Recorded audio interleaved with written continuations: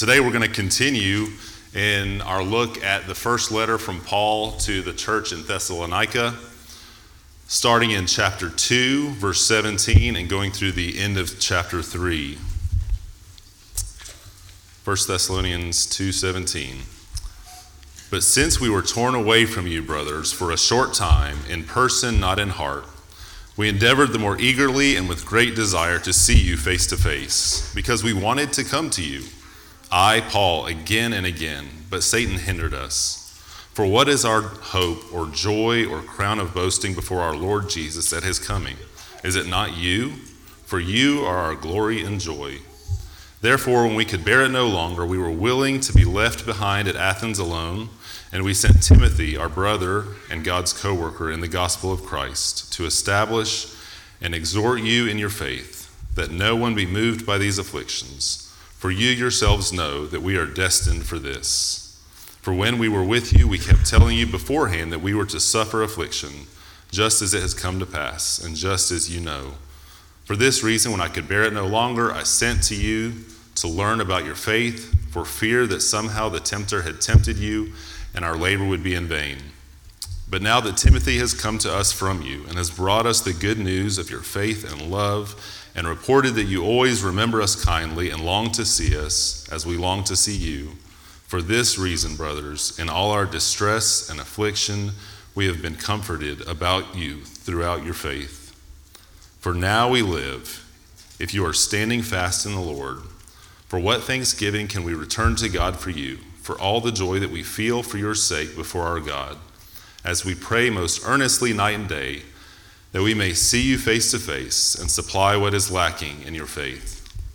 Now may our God and Father himself and our Lord Jesus Christ direct our way to you, and may the Lord make you increase and abound in love for one another and for all, as we do for you, so that he may establish your hearts blameless in holiness before our God and Father, at the coming of our Lord Jesus with all his saints. Let's pray. Father God, we thank you for your word. We thank you for your goodness to us, for calling us here together. And we trust that in your word you will direct our hearts and our minds how to be a part of this life, how to be a part of our community. We ask that you would make us willing, Father, for we confess that we are not really willing to listen to you of our own volition. I pray, Lord, that you would help any words that I say that don't align with yours to be quickly forgotten. We thank you, Jesus, for your work. We love you. Amen. My name is Ben Lillard. I'm an elder here at Valley Hope, and I've only done this a few times. Seems like there are more people every time, which is great. And I hope that you are feeling welcome if you're new here. This is part of what we're going to talk about today.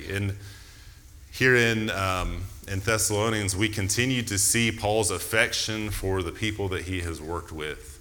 Last week, we saw these metaphors of him feeling kind of like a mother, nursing her child, taking great care, of being like a father, exhorting and encouraging his children.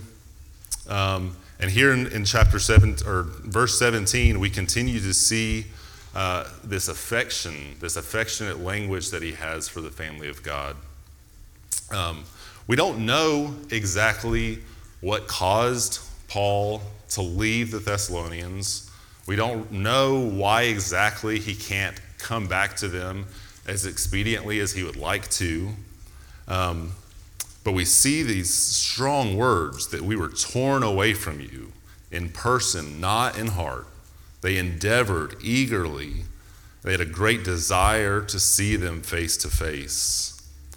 So here, as much as anywhere in Paul's writings, really, we see how deeply Paul's very life is tied to the people that he has served.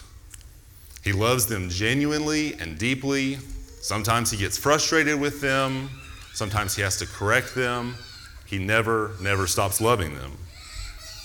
He says here in verse 19 that they are his joy and his crown of boasting. And this crown of boasting, one commentator, David Phillips, has suggested is a term that's used to represent the visiting of a king or an emperor to a city, to a locale. And what these people might do, would sometimes have opportunity to do, is to kind of lay this crown, this laurel crown or this golden crown of some sort in front of the king or an emperor, and that was their way of saying, hey, you're our king. You're the king of this town. And that's what Paul is doing here. He's saying, you all are for me, and really, more deeply, we are for each other, evidence that Christ is our king together. So these people, they're fruits of the labor that Paul has done. They're evidence of Christ as king. And Paul would tell us that this is a labor he would not have known or ever thought to do had it not been for the grace of God.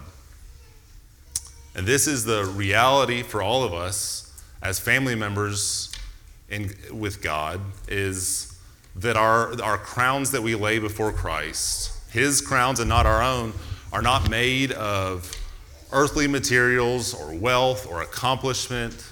They are made of people. We have crowns made of people. There's an image for you. Because Jesus does not ultimately ask us just, what are you doing with your gifts? What he says is, what are you doing with what I've given you that is blessing others and glorifying me? Paul desperately loves the Thessalonian people. Again, we saw last week, we see elsewhere in his letters, that he has worked hard. He worked hard to not be a material burden to them. He tried, we see here in the reading today, he tried desperately to get back to them, and something was preventing him. Eventually, he sends Timothy to the Thessalonians, and that was at some real cost to himself. So looking kind of comprehensively at Paul's writings, more narrowly here in Thessalonians, we might be prompted to say, why does Paul love people this way? Why does he love them so much? Why is he putting so much effort in? And if that's a question that we ask, we probably are kind of unsurprised as to the answer. Paul loves people this way because he recognizes that Jesus loves people this way. In the Gospel of John, chapter 13, when Christ is getting ready to wash his disciples' feet, knowing that the time of his death is not far away, John writes that having loved his people who are in the world, Christ loved them to the very end. But why is this love necessary? I think it's important that we examine this, because as Christians, we hear these terms, we maybe even think about these ideas so often that really we start taking them for granted. Oh, of course I'm supposed to love people. Of course Jesus loves me. What does that mean, and where does that come from? Because frankly, I don't feel that way all the time. And then if this is how Christ loves, if this is how Paul loved, is my love also called to go to extremes? If so, how do I get a love like this?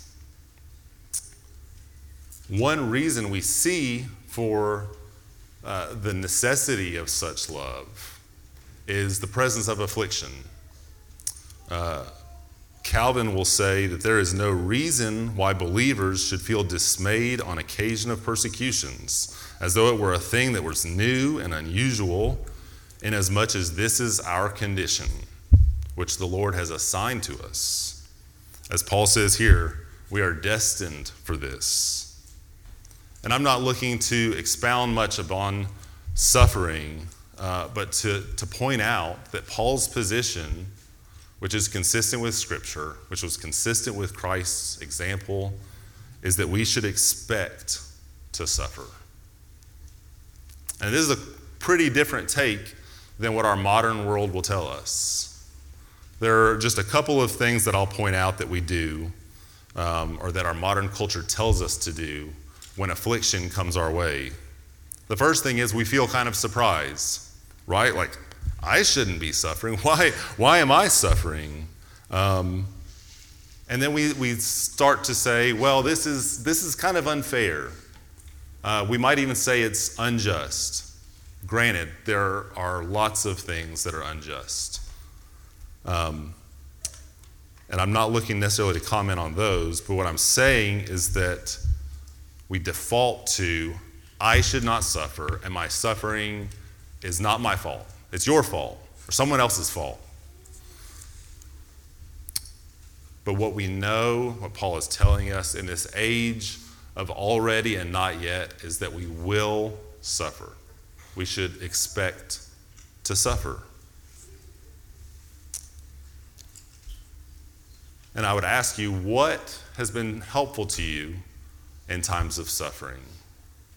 In sickness, healing or recovering from a surgery, dealing with the loss, maybe, of a loved one, of a parent, of a child, of a spouse, drowning in depression or anxiety. Is it not true that very nearly the only thing that seems to be of any help is the genuine and deep love of other people as a grace from God? So we see this necessity of this kind of extreme love in the presence of affliction. This is what Paul's laying out here.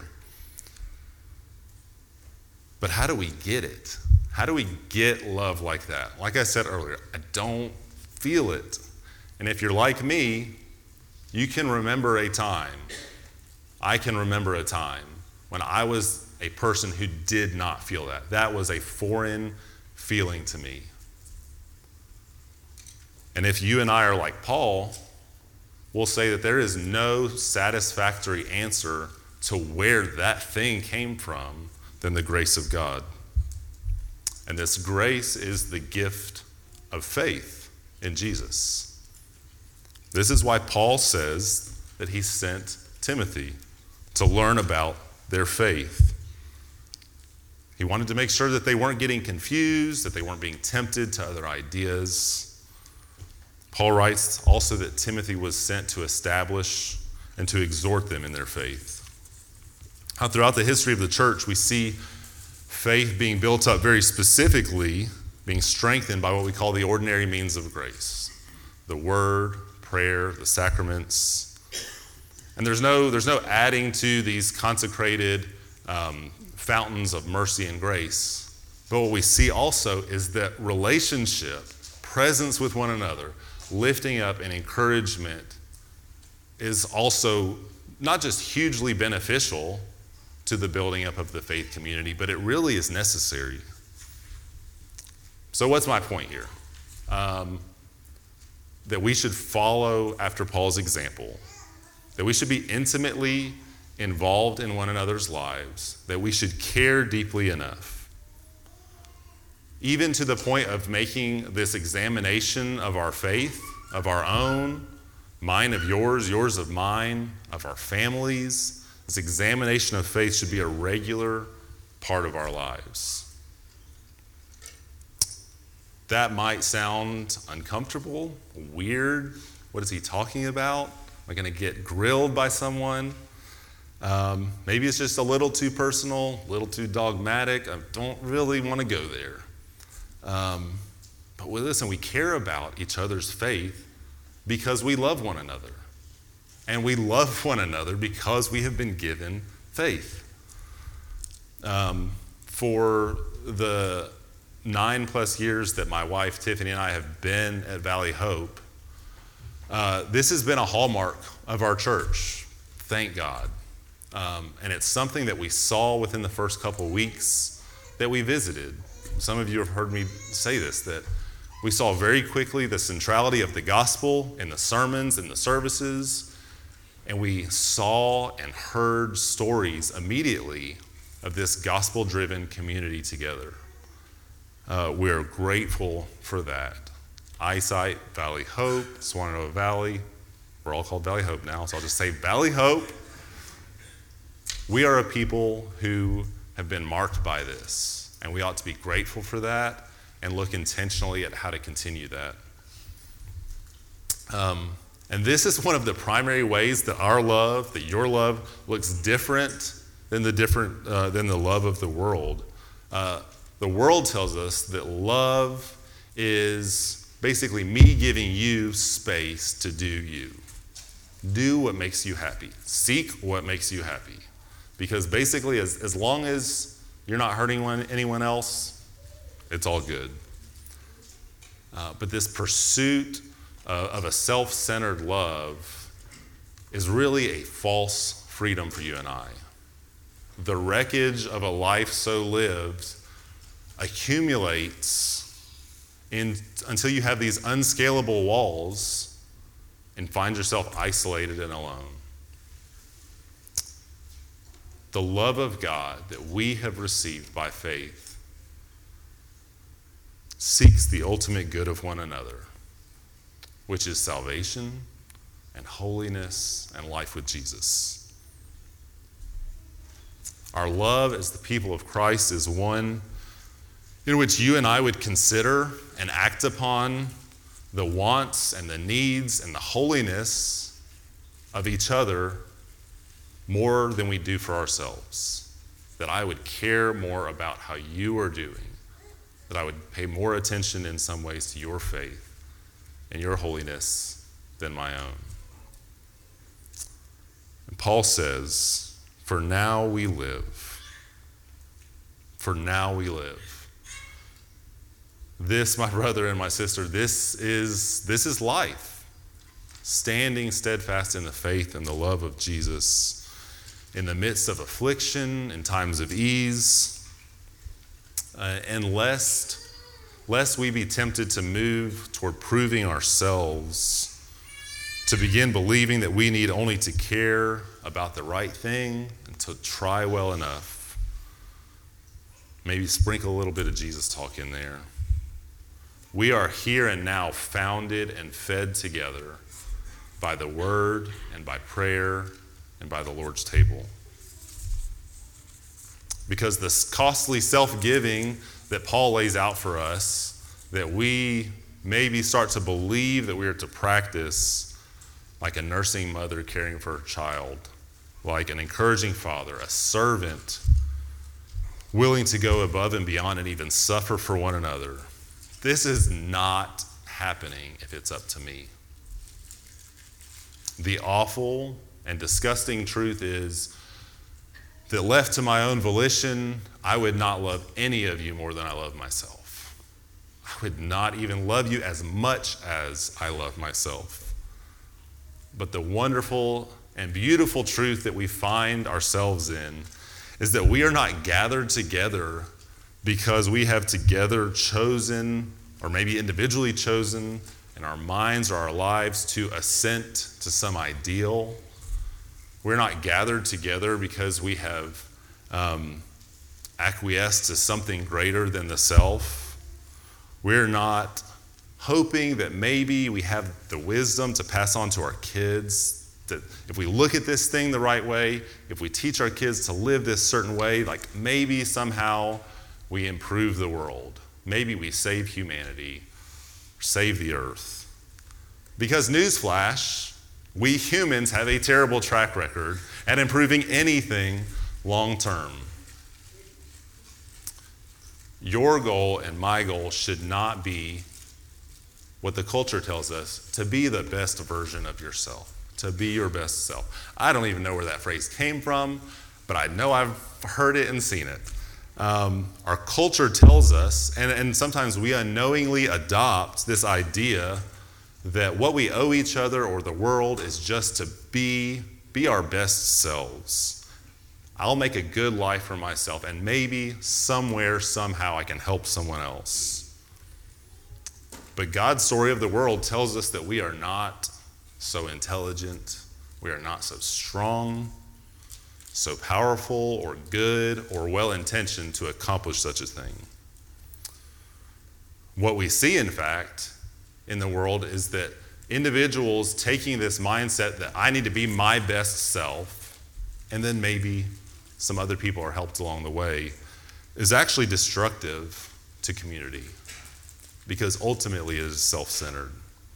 Because you and I, again, are never so well-intentioned as we think.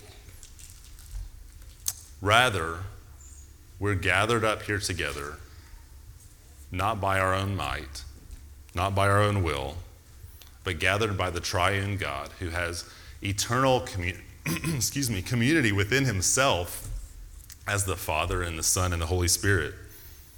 He has called us to himself, and he has marked us as his. He has changed us in a way that none of us could have foreseen, could have accomplished, so that we are left in awe, crying glory. There is no other satisfactory answer to this change. To me, being changed alone, or any one of you, much less our being gathered together like this, than that we have been made children of God by the work of Jesus. And let me encourage you that in standing together, we're not huddled together, trying to shy away from the world. We're not turned with our backs against one another, shielding each other from every possible angle. Because we're not in a defensive position. So we're not slaves of sin, but we are servants of Christ the King who has accomplished his victory already. God is not hoping that his plan works. He is God Almighty, and in his eternal knowledge and power, his plan must work. There is no question that Christ is King. Though we are afflicted momentarily by the remnants of the enemy, we will not die because Christ has defeated death for you and for me. This is the faith that Paul and Timothy are teaching. This is the faith that acts as a root and a stem flowering into love. In this means of grace, in this sharing of community together, our lives being in and made up of one another, we see in each other the truth of what we profess, that Christ is alive, that he has defeated death, that he has dominion over the grave, and therefore he has the ability to change us as people. He has done it with me, he has done it with you, and he is doing it still. The good news of the gospel is that it is not our faith or our love that we depend on. We cannot manufacture such things with our miserable resources. It is the faith of Jesus, his faith given to us. It is the love of Jesus given to us. The eternal God, unchanging, having humbled himself into human form and even death on a cross, so great is his faith and his love to show us how we might live thus, to enable us to live this way. And you might be sitting here just saturated in an awareness that this kind of faith and love and community, self-sacrifice, this is just not what you have experienced. That what I've described has not been the church life that you have been in. You may have been hurt by the church, felt unwelcomed, uninvited. And if this is you, I am truly sorry. I'm sorry that people who have bore the name of Christ have not extended his life-changing love to you. You may have experiences outside of the church. Hurt that has caused you to isolate yourself for protection. Maybe you're hoping people just look at me as an introvert, and that works.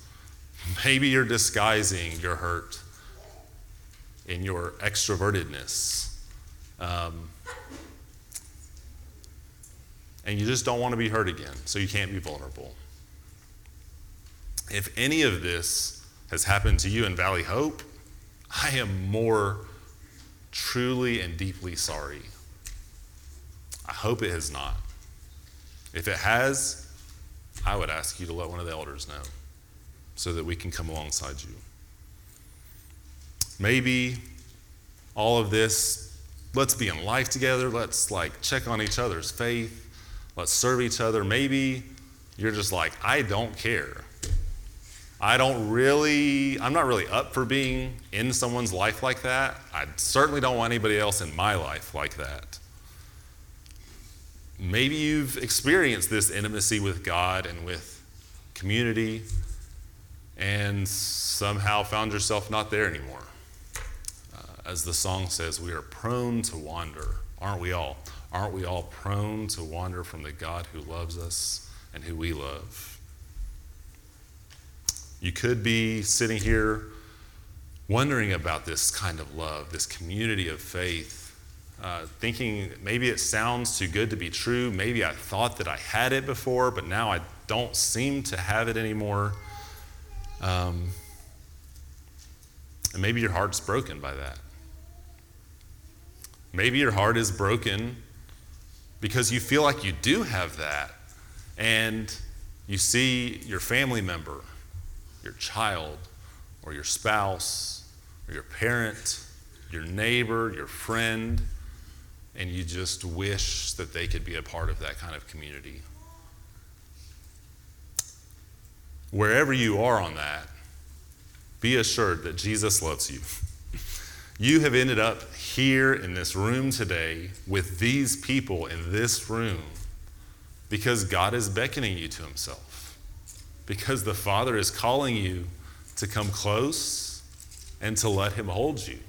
And not only does he hold us, but he hugs us and he talks with you, and he will show you the other children that Jesus has brought to play with you. If today you find yourself wanting this, wanting Jesus to be this kind of person, there really is no reason to wait. He has been waiting for you. He has been expecting you. He is ready for you. He will never let you down. So we are not meant to be lonely, and we are not destined for loneliness. So let us together be each other's crowns of boasting, of joy, and of thanksgiving to the Father. Let me pray for us. Father, what a wonder that you would call us, that you would call me your child. What a wonder that you would bring a bunch of people who are broken just like me together to call brothers and sisters to be a part of your family by the work of Jesus.